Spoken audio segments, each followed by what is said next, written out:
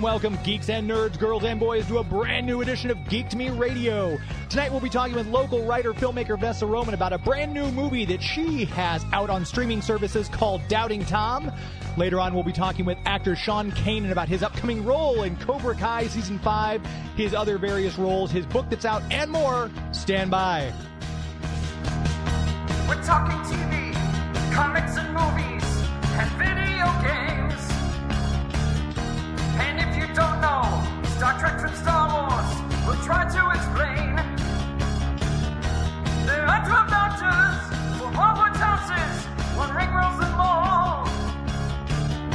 To be the greatest Pokemon master, you must catch them all. You must catch them all. Try to catch them all. Gotta catch them all. Gotta catch them all. If you're driving around the greater St. Louis area tonight, hearing us on the Big 550 KTRS, hello to you. Thank you for tuning in. If you are streaming us out there on the KTRS app or on the website, hello to you. No video tonight, unfortunately. Joey V, my executive producer, has a well-deserved night off. He's having a long weekend down at the lake, and he's hopefully having some fun, frolicking and staying out of the storms, and he'll be back next week. We'll have video once again then, but that's okay. For those of you who are hearing us after the fact in the podcast form, that makes no difference to you at all. So hello to you, and thank you for tuning in. Make sure if you have not already done so, please leave us a 5-star review. That always helps us out in search engine optimization. And be sure to just visit the website, geektomeradio.com. If you haven't checked out an episode lately, maybe you missed last week with our composer from The Sandman, David Buckley, talking to him, or one of our other various interviews. We always like having people throughout the tandems of geekdom, be it the composers, writers, directors, like my friend Vanessa, who's in tonight.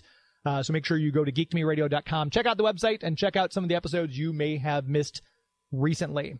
That being said, as I alluded to, I've got a guest in studio live. Not often do I have them live. They're usually on the video screen or over the phone, so this is always fun. Local writer, filmmaker, director, producer as well. Is that one of the hats you'd say? It Vanessa is. Roman, how are you?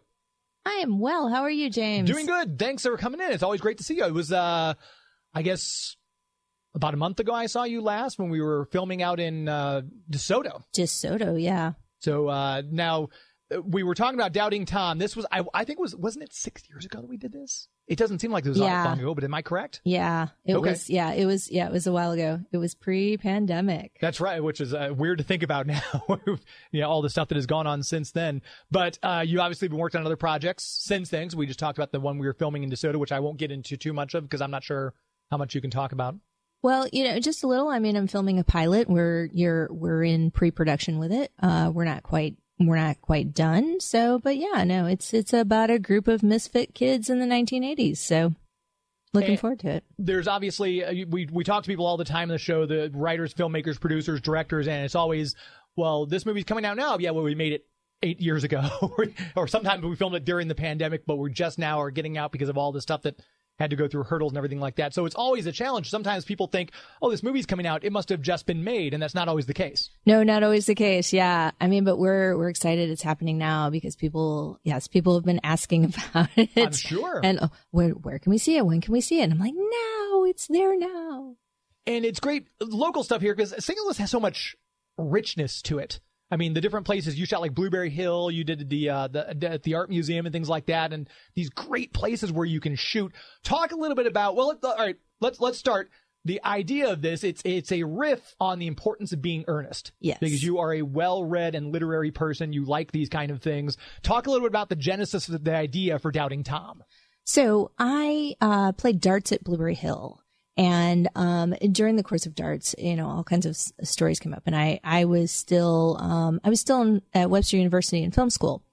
And, so I was thinking about, a romance story because there's a lot of interesting stories. So I was playing with the idea of who you are at Dart League and who you are in your like real life, so to speak, And because I was like, people have different personalities in different places. So I was playing with that idea. So I started with the idea of a romance. I wanted to begin with a breakup and follow the trajectory of that breakup. And as I was writing it, the importance of being earnest popped in. Basically, I think of it as Oscar Wilde sat on my shoulder and said, "Hey, remember me?" And that's just kind of where you kind of rolled it from there. Yeah, exactly. And once I realized I was being heavily influenced by this, I was just like, what would be really fun is to incorporate all of this of Dart League into the importance of being earnest and do a real update of it, because I don't think a modern update has been done of it. Not that I can think of, no, because we always get different Shakespearean ones that are they're updated and redone and everything like that. Great fun. But very rarely do we find some of these other. Pride and Prejudice, Little Women, but even that, there are a lot of times those are set in the times in which it was originally written. We don't get a lot of modern day updates as well. Yeah. Which, with all the remakes in Hollywood, you would think it'd be begging for some of these to these are great stories, and they should be retold in fresh ways. And this is what Shakespeare was doing in his time. He was retelling stories. So right. And casting in this, you've got a lot of local people from St. Louis, obviously, because you know a lot of people in St. Louis. You know a lot of actors and everything like that. The leads for this, you got from. I remember you talked about casting these people. You got a lot of video auditions. Yes. Before it was cool to be doing video auditions. Yeah. Really. Talk a little bit about casting your leads for this one. So, I employed Joni Tackett, who is a local Brilliant. casting director. Yes. Yeah, she's wonderful.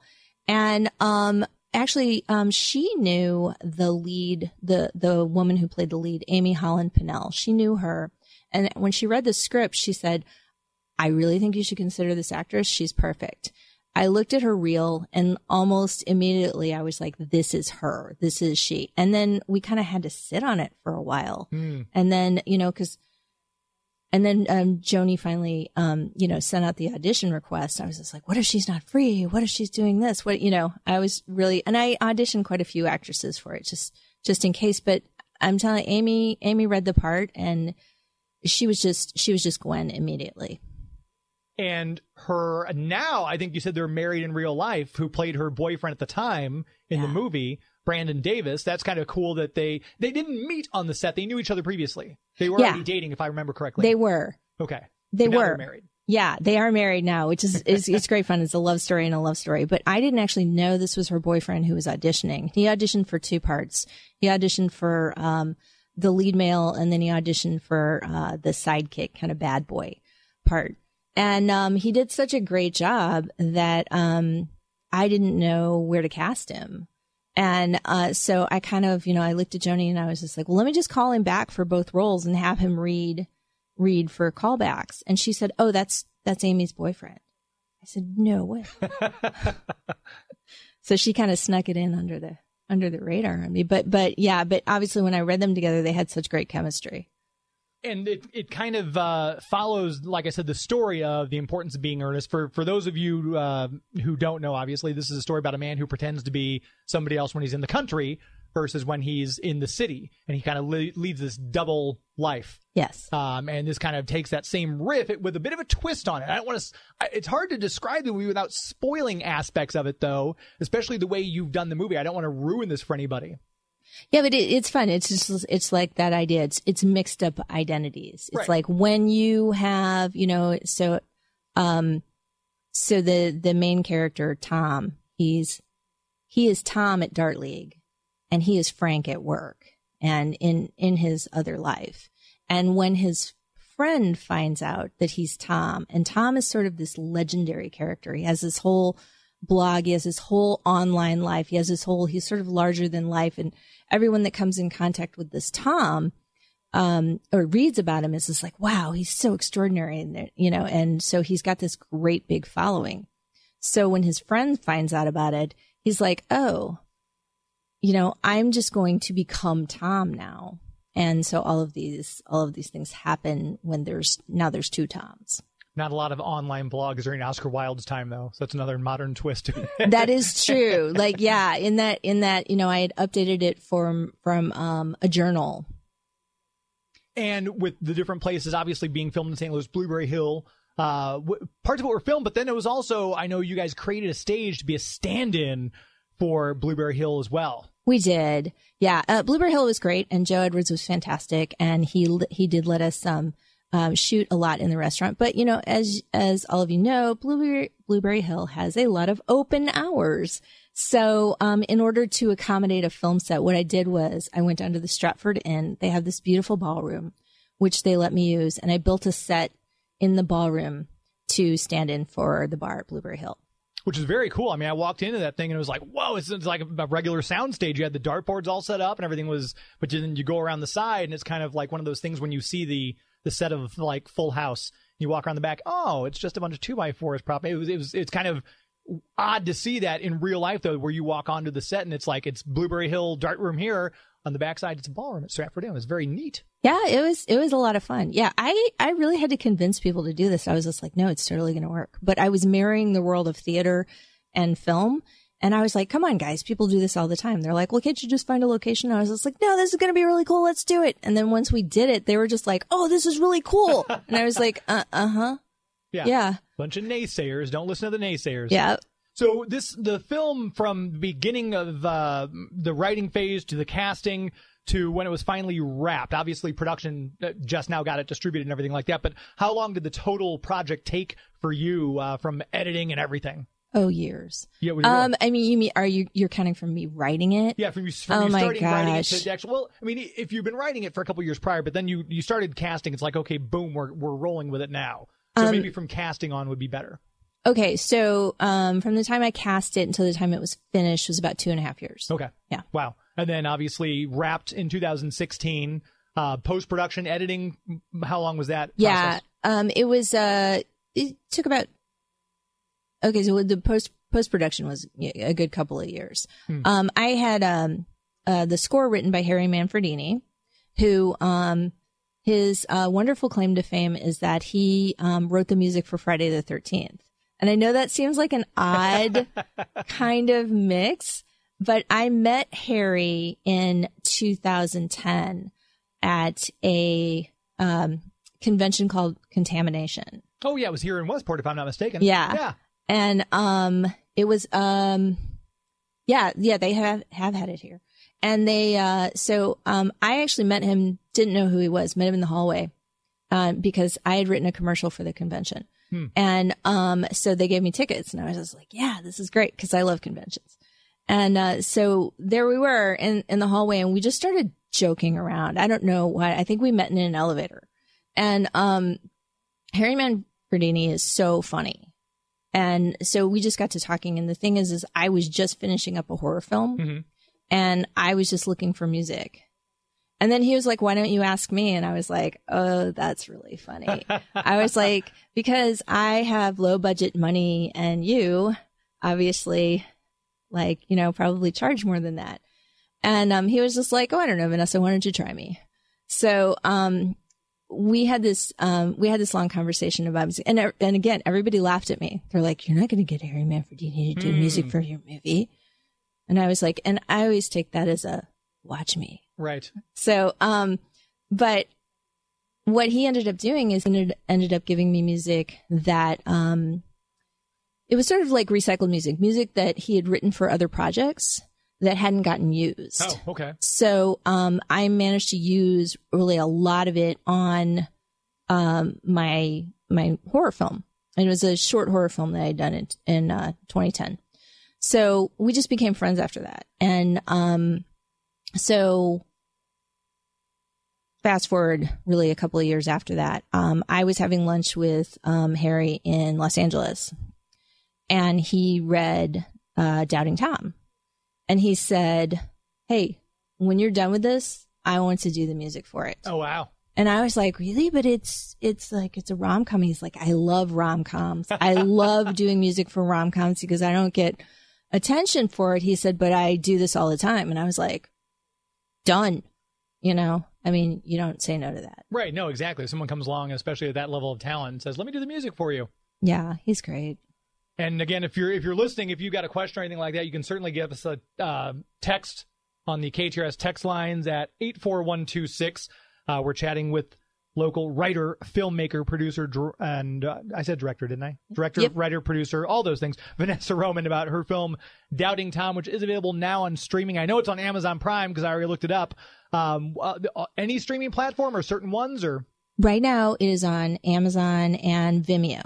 And it's going to come out on iTunes and Google Play anytime now. They're like working with the 4K version, and they've been a little slower about it, but it's supposed to be anytime now. Very cool. We're going to talk. You're okay to stick with me for another segment or two? Sure. All right. We are talking all things movies here on Geek to Me Radio. I'm your host, James Enstall. We're going to take a quick commercial break. We'll be right back. Stay tuned. This is Eric Goins, the gambler from DC Stargirl, and you're listening to Geek to Me Radio. You got to know when to hold up, know when to fold up. We are back. When to walk away. Geek to Me Radio. Eric Goins, the gambler from Stargirl, making it season 3 premiere August 31st. It's now available if you were checking out on the CW or I believe HBO Max. It's also streaming there.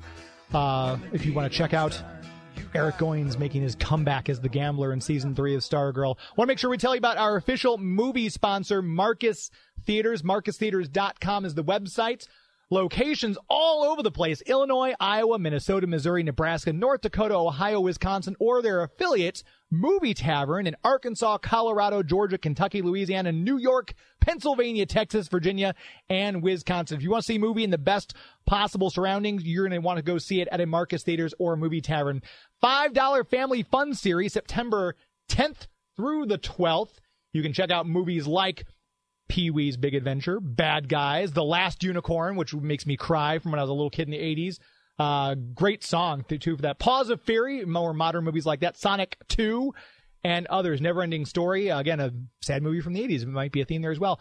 Labor Day weekend, Friday of this week through Monday, tomorrow, you can get hot dogs for $2.50 at your Marcus Theaters or Movie Tavern. Go check out a movie. If you have not already joined their magical movie rewards program, you get points every time you see a movie. Every time you buy concessions, you get points to where you can use those for future movies and future concessions. Download the app on your smartphone. I was about to pull it up, but I don't have a camera with me today, so you don't care. If you're driving down 270, look to your left. I'm holding up my phone. You can see the Marcus Theaters app.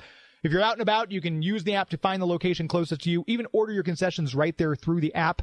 Have them ready and waiting for you at the theater of your choice for a more contactless experience. Great time to see movies, and there are a lot of great movies out to be seen. So make sure you do it in the best possible surroundings. Marcus Theaters, that website again, marcustheaters.com, for the best movie-going experience in the galaxy. We did have Eric Goins coming back from that commercial break. Related to, it's one of those things, it's 5 Degrees of Vanessa Roman was the game we're playing tonight. Yeah, he's my nephew-in-law. See, look at that. And that's how I was able, because you said, hey, you watched Stargirl? I said, oh, yeah, of course. That's my nephew is the gambler. I was like, you've got to be kidding me. So that's one of the reasons we were able to get Eric Goins on the show. And hopefully we're just chatting off air. That might be able to get him back here before season 3 is over to talk about his enlarged role. He's got a little bit more of a role to play this season, too, I understand. Yeah, he's rocking it. Very cool. And he's also, I guess, now going to be in the pilot. I'm not going to say a TV series, but the pilot you shot. We were just, again, chatting off air. Eric was in a scene that I was not in for this pilot that you just got done shooting. So let's say this pilot gets picked up. Is it something you're going to be shooting it in DeSoto, or how will that work? You know, that's all kind of up in the air right now. So we'll see. But yeah, no, we shot at the Melba Theater in DeSoto, and it's just a beautiful theater. And the Melba has been around, decades. Since, I don't know, the 1930s, I think. Yeah. And it's family owned, beautiful theater. Just so, because I was doing a scene in the past, I needed something that was, that didn't look modern. And let me tell you, Marcus Theaters is definitely the Cadillac of movie theaters. No idea. Absolutely great. Absolutely. I love watching movies there, but I couldn't shoot anything there because they weren't around in the 1980s. That's true. Yeah, I think we had Warenbergs here in the 1980s, obviously, but Marcus has come in and now renovated all those and brought them up to speed. They're beautiful. Yeah. Again, this isn't an extended commercial for Marcus by any means, but very nice to hear you say kind words about them as well. Yes, Marcus Theaters is fantastic. So with Doubting Tom, now you've got, this is out on streaming service. We just talked as of August 28th, I believe is the date. August 26th it came out, 26th, yeah. Okay. Mm-hmm. And this is, like I said, you've got a lot of great talent because you know a lot of great people. And so you had a lot of people in this. We've got now all the names are escaping me. Oh, Facts of Life. I can't. Julie Pikarsky. Thank you. Yeah. I was like, I know I can picture her face, and I'm glad I got out Julie. But yes, she's in this as well. Yeah, Julie Pikarsky, who was she was in the Mickey Mouse Club. Yes. And she was also in the first couple seasons of the Facts of Life. She's fabulous. She was born and raised in St. Louis. Went out to LA when she was a teen, and she's fantastic. Such a sweetheart. So what's great is I was able to cast these people who were like St. Louis natives, but they had been out in the world doing amazing things. The other person I think you're thinking of is Greg Sporlater. Yes. Yeah. Yeah, who I love talking to him because he was in one of my favorite movies, The Rock. Yeah. He was one of the bad guys opposite Tony Todd. They were the two kind of rogue captains who worked under Ed Harris. And so I was bugging Greg the whole time. I'm like, so what was Sean Connery like? How's working with Sean Connery? He was very super nice guy, Greg. Just telling me all sorts of like indulged me and humored me and told me his stories about working with Sean Connery and working with Ed Harris and everything like that, Nicolas Cage. But he was super nice guy and very talented too. Very talented. Yeah, I know. And it's so funny because Greg has sort of he's done all kinds of things. He did a guest spot on Friends a long time ago. And yeah, you'll have to catch that. It's really great. But he has really leaned into his career as a bad guy. Mm-hmm. He's a bad guy in so many things. He's a bad guy. He's such a bad guy in True Blood.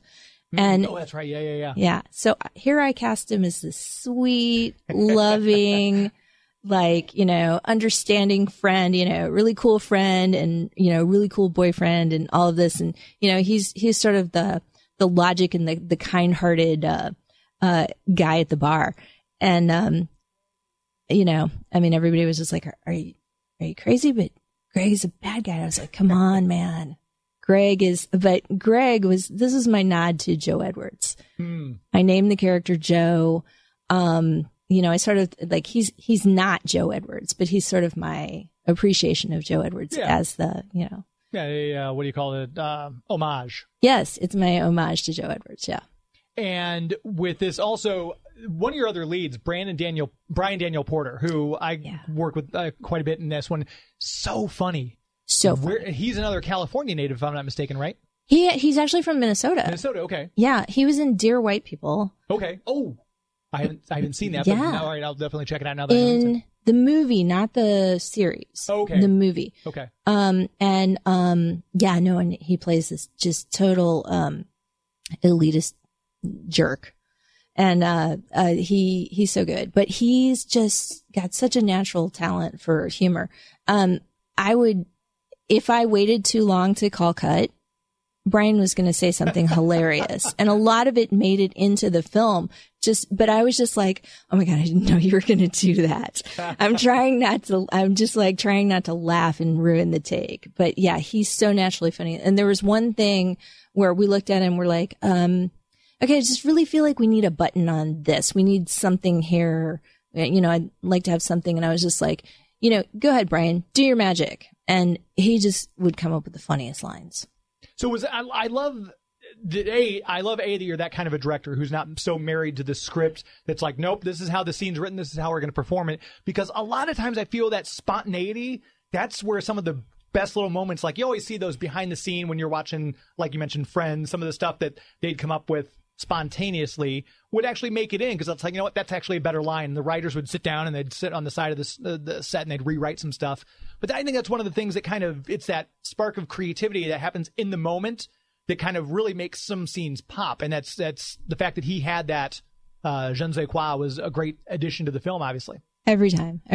And, I love that because, I'm an actor myself. And, I love giving my actors an opportunity to explore.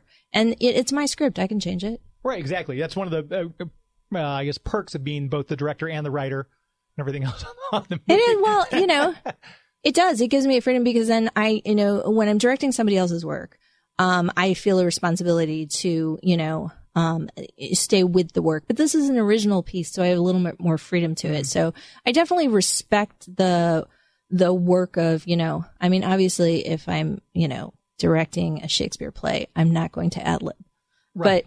But on this, I was just like, have freedom, have fun, have that. And so I would wait a little while, and he came up with some zingers. So, and I love that. It's a comedy. That's what we're supposed to do. I've ad-libbed in a Shakespeare play once or twice myself, but we'll say that for another time. Shakespeare. Being the fact that the first time I met you was actually doing theater. Yeah. You've got that theater sensibility. How does that translate to film? Like, you obviously, it's a slightly different aspect directing a play that you're having on a stage versus a film, but there's a lot of the same sensibilities. Talk a little bit about what you bring from your theater background to directing a film. Oh, I love theater. It's just my first love. And, and film too. But I think, one of the things that theater is just such a training ground for directing, because you have the luxury of time. Sure. That you don't have, in that. So I think what I really learned from theater was the language of actors. So when I'm directing, a film scene, I need to help the actor, get to really kind of bring out their best self, and navigate that very quickly in a scene. So that's what theater taught me, is to speak the language of actors. And I don't want to say there's more room for improv in a movie or television series than there is in a theatrical production. That's not always necessarily the case. If you're doing an original piece, like first run theater, when you and I met, that's something that, again, the writer of the play is right there on hand. You can actually ask him. Right. When you're doing the importance of being earnest in a stage play, you can't say, "Hey, Oscar, is it okay if we read this a little bit different?" So there's do you find it personally to be more freeing when you're directing a TV show or a movie versus a play? I don't think I think of it like sort of separate in that way. It's just like what I'm into. I'm very monogamous with what I'm into. So if I'm doing a theatrical production, I'm just all in that mode, or, so, what is this? I'm having a romance of whatever I'm working on. So I think, let me see. Can you clarify that question a little bit more so I can? Yeah, just I was wondering, is it more? Do you find there being more freedom, I guess, creatively when you're working on a film or a TV project versus when you're directing a stage play or a straight play? Actually, I think it's the opposite. Okay. I have such time constraints in film. Okay. I'm like, we got to make our day. We got to make this. We got to get all of this done. So in theater, we actually have more room to explore, more room to do things over, more room to really kind of like, find the nuances in there. And again, if you're listening, we're talking with Vanessa Roman all about the brand new. Well, I keep saying brand new because it's out now. It's brand new. It is brand new. It's new to you. That's what I'll say. The NBC used to have that moniker. If you haven't seen it yet, it's new to you. New movie out on streaming. Check it out on Amazon and Vimeo, called Doubting Tom. You'll see a lot of St. Louis locations for those of you who are in St. Louis. Filming on location here in St. Louis, obviously this is something that's done all the time in Atlanta and, Vancouver. With St. Louis, obviously they're not used to a lot of film shoots coming through here. So what were some of the challenges about filming this locally here in town that you had to overcome, or that you kind of encountered, I guess? Actually, people were great. It's great I think it's an advantage to shoot in the Midwest as opposed to other places, because, people are excited to have you. They don't have this every day. I think in Los Angeles, they're kind of jaded. They're like, ugh, a movie shoot. Great, here they're like up on the 305. Yeah, exactly. Yeah. But now they're, you're coming into, their place. They're excited to have you. They're watching everything that's happening. They're, so I love that. Whenever, I go in and I was just like, hey, we would love to shoot a scene here. But I try to be really honest with people about what it's going to entail. Mm-hmm. It's going to take a while. It's going to take a long time. This is not going to be something that's going to happen fast. We're going to do a lot of takes, and they were great. I did a lot of locations in the Loop, and I did Loop Luxe Salon. I did, there was a clothing store called Soul and Blues. It's not there anymore, unfortunately, but they were great. let us in. We shot at a restaurant called Melt down on Cherokee. They're not there anymore either. I know. But it's one of victims of the pandemic. I guess most of these places, like a lot of places, were. I think Melt closed down before the pandemic. Oh, okay. So yeah, no, the owners, they moved to Alabama. So, well, all right. Yeah. Well. So, so that was that. But, there was but what was cool is, I got in a lot of like, little, like privately owned, family owned, there weren't chains. So yeah, they had a really interesting look, like little different look. And I was able to sort of like, throw some business to some, some people in the Loop, because the Loop is such a really interesting area. Yeah, I mean it's block by block. You'll see differences in the businesses and in all the different aspects of that area. That's a very unique area. That's again, it's unique to St. Louis, because there's a lot of places you can go to St. Louis. People have talked about that before, and you can go to the Hill, which is different from the Loop, which is different from Town and Country. It's like we've got almost an entire world right here in St. Louis. So I wish more places would, or more projects would shoot here. Just because we've got so much to offer, I think. We need tax credits. Yeah. So, Governor, if you're listening, we need some tax credits, please. Look how well Atlanta's doing. I'm just going to say, there are a lot of, it seems like everything, because we used to think of New York and LA as the hot spots. Now it's Atlanta and British Columbia, Vancouver. Absolutely. Yeah. So just between the tax credits. And again, I think the amount of different places that stand in for other places. Yeah. And St. Louis has a lot to offer, and we love film. We've got a really good community here, and we'd love the work. Yeah.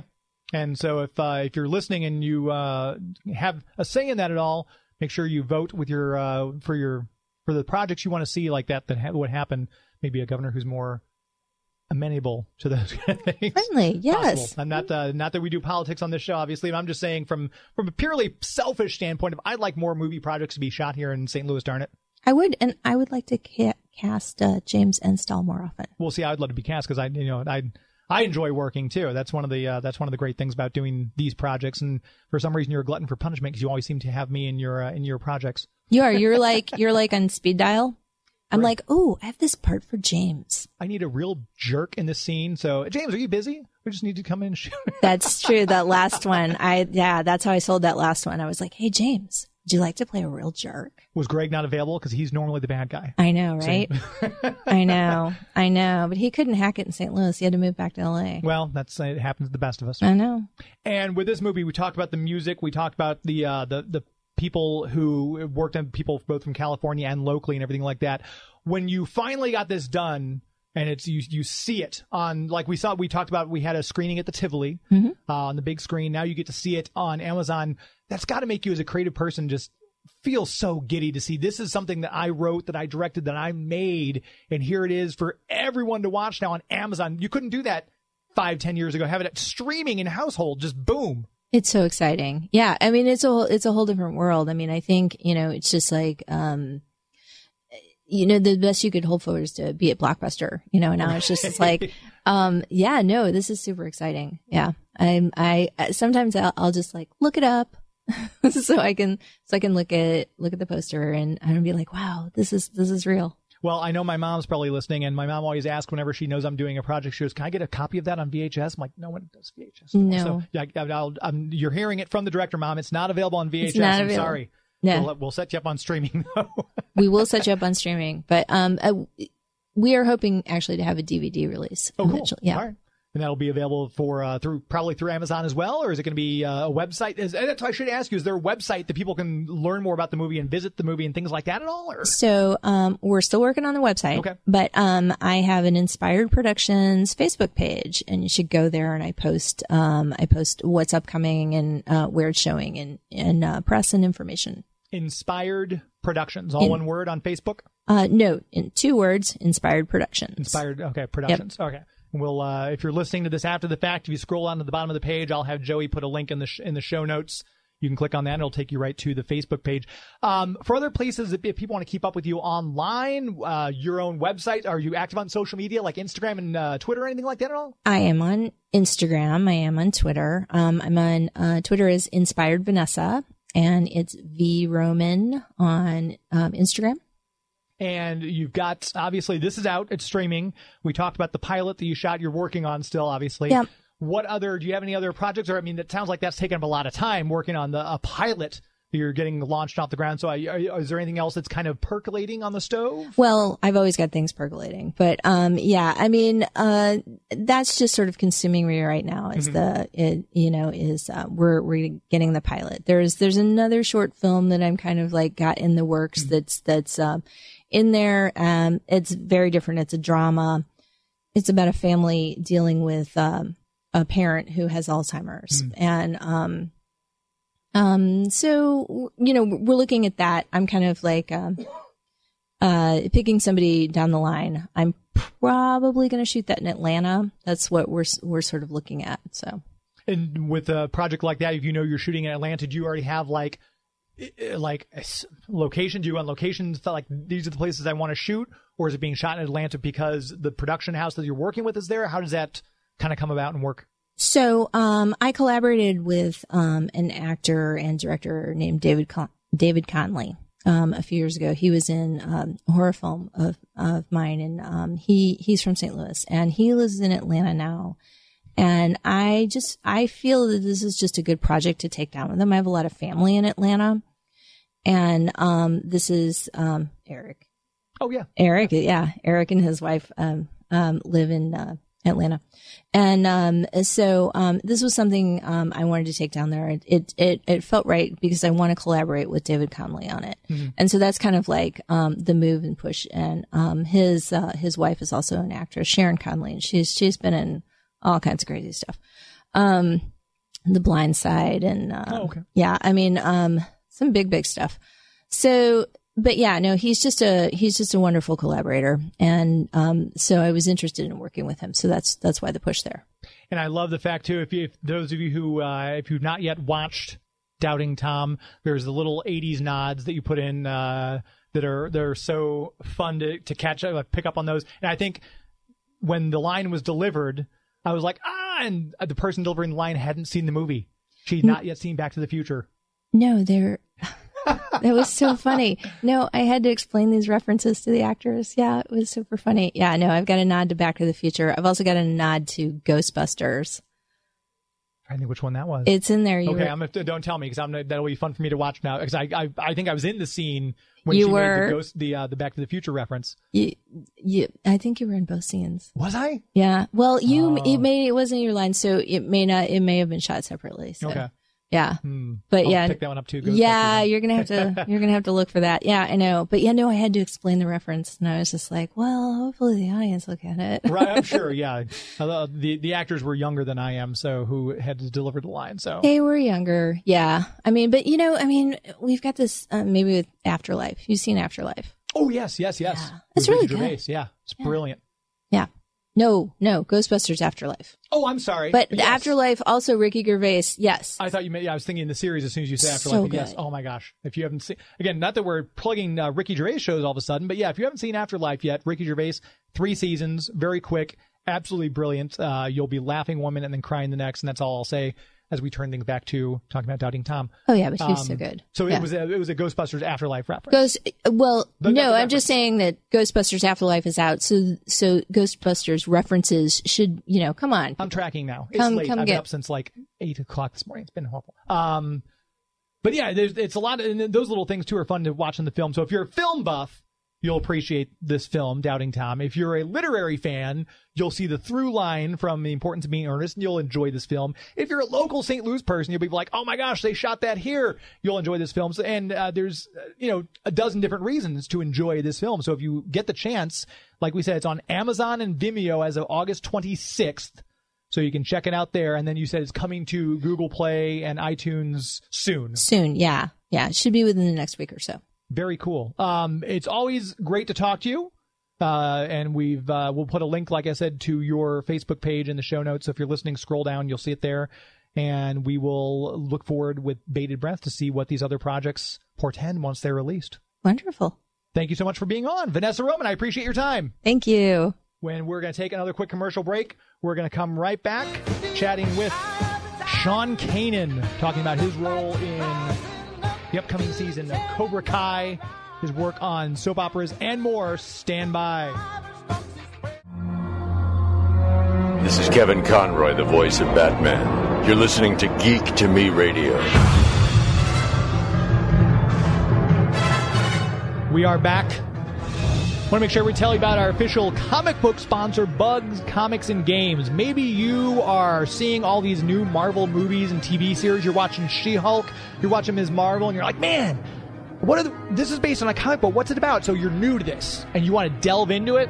Maybe you're a longtime fan. Maybe you still own the John Byrne run of She-Hulk from the 1980s into the early 90s, and you're like, oh, I remember this series. This was great. Or you kind of want to see what's going on now in the current comic books with She-Hulk, or whatever it is, whatever age you're at, whatever entry level you're trying to get into. Go see Larry and Tim out at Bugs Comics and Games. They're on Bryan Road in O'Fallon. You can easily access them from Highway 70 or from the Page extension. And they're always buying comic books. So every time you go out there, they'll have something new. They've got new comic books right off the shelf that are the brand new issues of Batman, She-Hulk, independent titles from all the other lines like Boom and Dynamite and Valiant Comics. And if you're wanting something, he doesn't have it, he'll order it for you. Just say, hey, I'd like to add this to my pull list. And let me tell you about the pull list. With gas prices, with the economy, everyone's looking to save money. Join the Avengers Club at Bugs Comics. You can start saving money on your hobby. You start saving money on the new comics, on the back issues, on the supplies, on the games, on all the supplies he has and things like that. So save some money. That way you don't give up on your hobby. Save some money, and that way you can pay for the extra gas and everything like that. But he's got a lot of great stuff, and if you don't know what you want, talking to Larry is like having your own personal comics concierge. He will tell you, okay, well, what character you like? You like Spider-Man? Okay, cool. Here's these comics that we have in our, 3 for $5 box. A lot of great Spider-Man issues from the 90s. You want something a little more modern? Here's the brand new issue that John Romita and Zeb Wells are doing on Spider-Man. He will tell you exactly what you need, point you in the right direction, and it's great to have someone with that kind of knowledge lead you into the comic books. Maybe your local comic book shop is shut down. Bugs is open for business and ready to help you expand your collection. Check them out on the website, bugscomicsandgames.com, facebook.com/Bugs Comics and Games. Give their Facebook page a like. I know they would appreciate that very much. You just heard Kevin Conroy bringing us back. Tomorrow is the 30th anniversary of Batman the Animated Series, September 5th, 1992. And starting next week, we're devoting the rest of September to celebrating Batman the Animated Series. We're going to have interviews with director Dan Reba, artist Rick Burchett, the voice of Ingrid Uliu, who voiced Renee Montoya, and we're going to have interviews with Kevin Conroy and the voice casting person Andrea Romano. We'll have all that for you, so make sure you stay tuned to Geek to Me Radio for the rest of the month. Celebrate Batman the Animated Series. With that, we're going to get to my next interview. Mr. Sean Kanan at Terrificon was kind enough to give me an interview. We talked a little bit about Cobra Kai and how he hadn't been in the series yet. We talked a little bit about his work in soap operas. We talked about his book and all the other stuff he does. This guy literally, I don't know when he has time to sleep, but he had a chance to talk to us about it. Here's that interview right now. Talking with Sean Kanan, actor, writer, baseball card collector, philanthropist, all this stuff. You've got like a lot of different hats you wear. Did you actually go on my IMDb and you saw that it said baseball card collector, and that's where you got that from, wasn't it? Wikipedia, actually. Wikipedia still has that.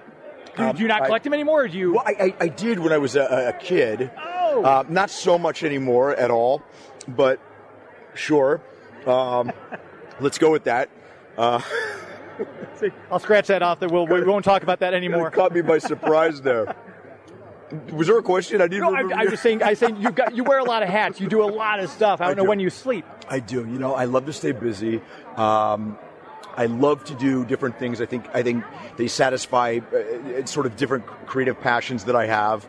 I love acting. I love writing. I'm impassioned with my my new book that I'm working on, which is called Way of the Cobra. Welcome to the Kumite. It's a follow-up to Way of the Cobra.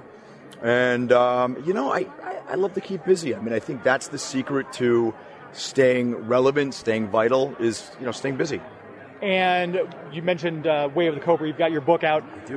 Cobra Kai, huge success. Mm-hmm. As far as I remember, you're the only person from the trilogy who hasn't come back into the series yet.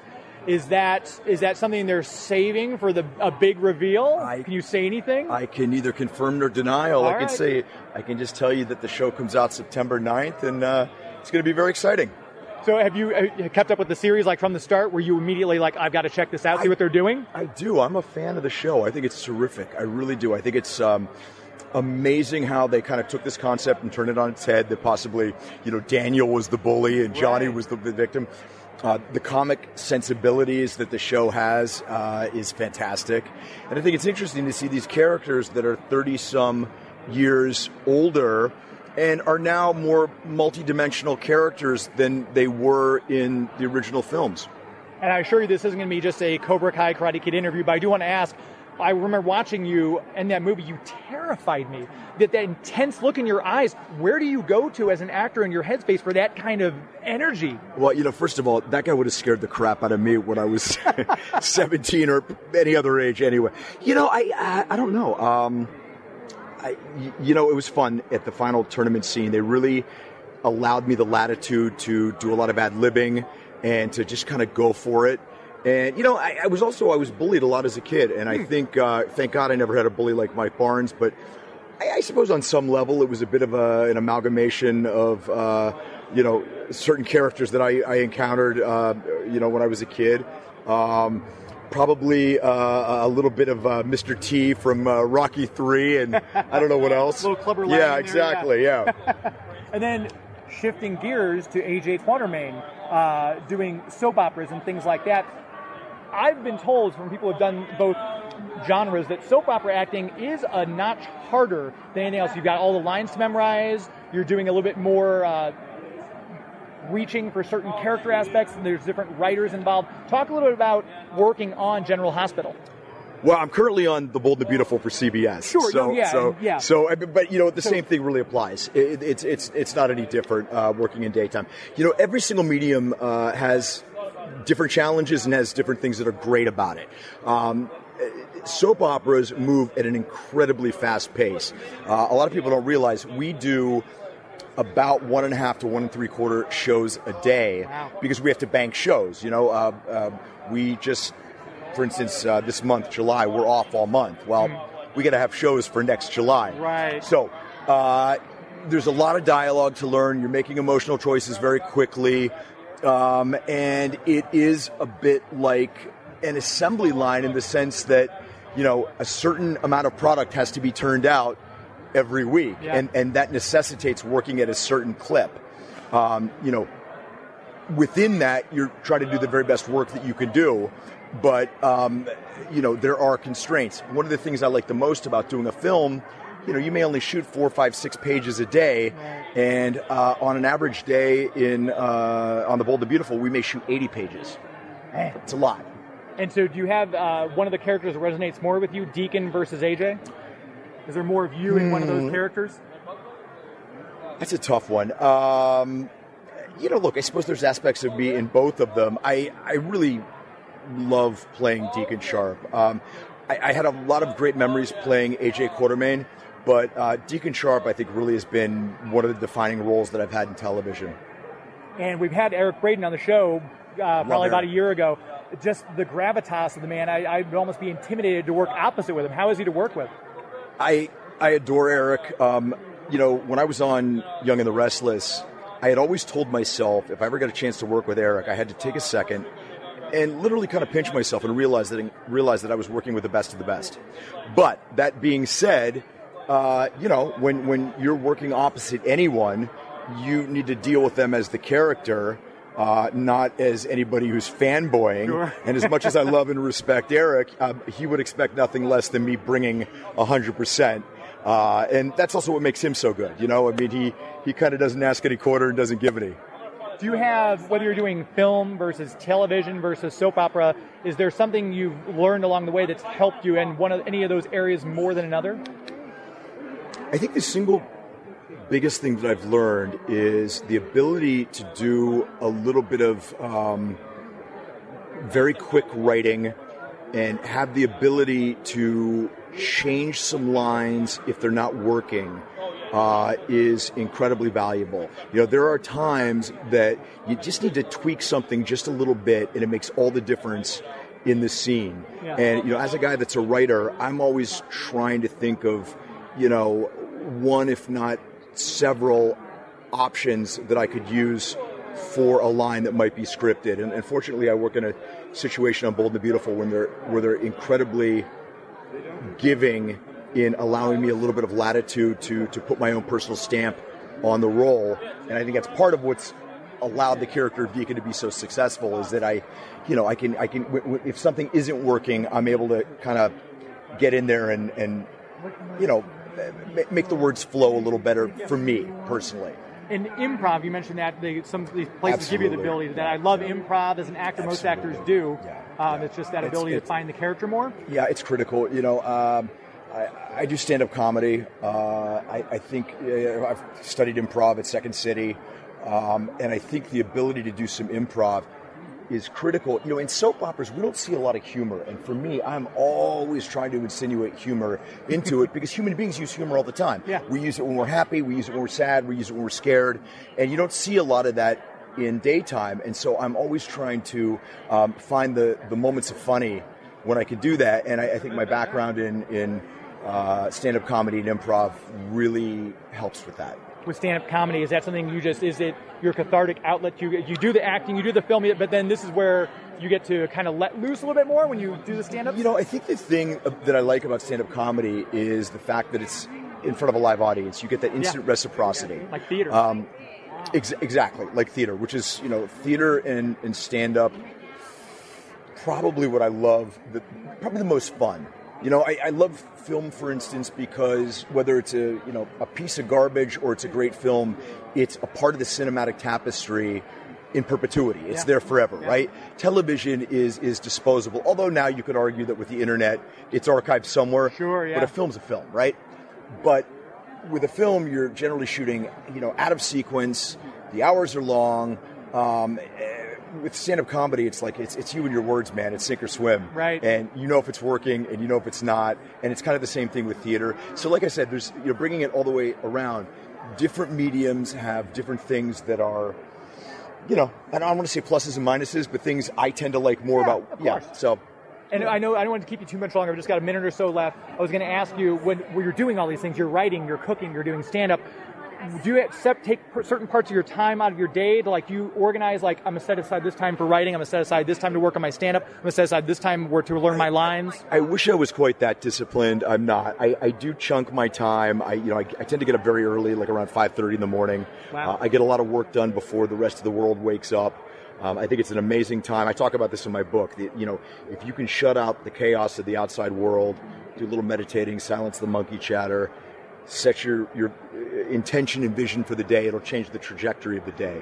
I'm fortunate that I've got a lot of structure in my day because, when I'm filming, that's what I'm doing during the day. It's on the days when I don't, when I have to build the structure in. But trying to make sure I get a little bit of everything done. And if people want to get the book, if you're listening right now, we will have a link to it in the show notes at the bottom.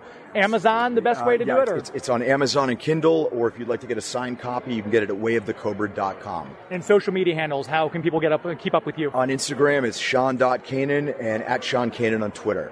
Sean Kanan, it's been a blast. Thanks so much for your time today. I appreciate it. I really appreciate it. Thank you so much. Make sure you're checking out Cobra Kai Season 5 when it returns on September the 9th. My thanks again to Sean Kanan for the interview. Want to make sure before we get out of here, we tell you about our premier sponsor, the City of St. Charles, the Greater St. Charles Convention and Visitors Bureau. Longtime listeners will know the website by heart, discoverstcharles.com. And of course, if you want to go out there, have some fun in these waning days of summer as we head into fall season, we're in September. It's not going to be long before the leaves start falling and the season start changing. Get out and bike ride the Katy Trail, play some Frisbee in Frontier Park, eat outdoors on the patio at Salt and Smoke. Lots of enjoyment still to be had, and the City of St. Charles offers a lot of great places to enjoy these waning days of summer. Fall is right around the corner, so their big Legends and Lanterns Festival will be gearing up. You can get out there and have some Halloween fun the last 3 weekends of October. Always something going on, always some fun to be had. Start your trip, whether you're here locally or from out of town, at the website discoverstcharles.com. That's discoverstcharles.com for an historically good time. My thanks again to my guest, Vanessa Roman, talking about Doubting Tom. Check that out on your streaming platform of choice. Thank you to Sean Kanan, and thank you to all of you for listening. Until next week, my friends. Game of Thrones references. That's our show. This is Geek to Me Radio. That's our show. This is Geek to Me Radio.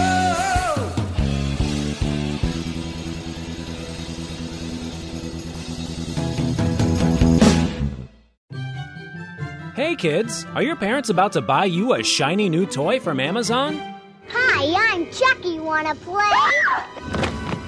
Well, don't be selfish. Share some of that money with us.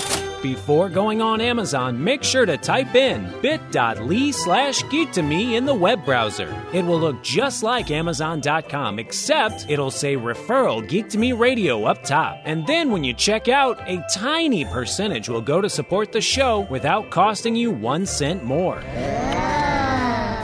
So before your parents get you that gizmo, gadget, or widget, make sure they type in bit.ly/geek2me in the web browser.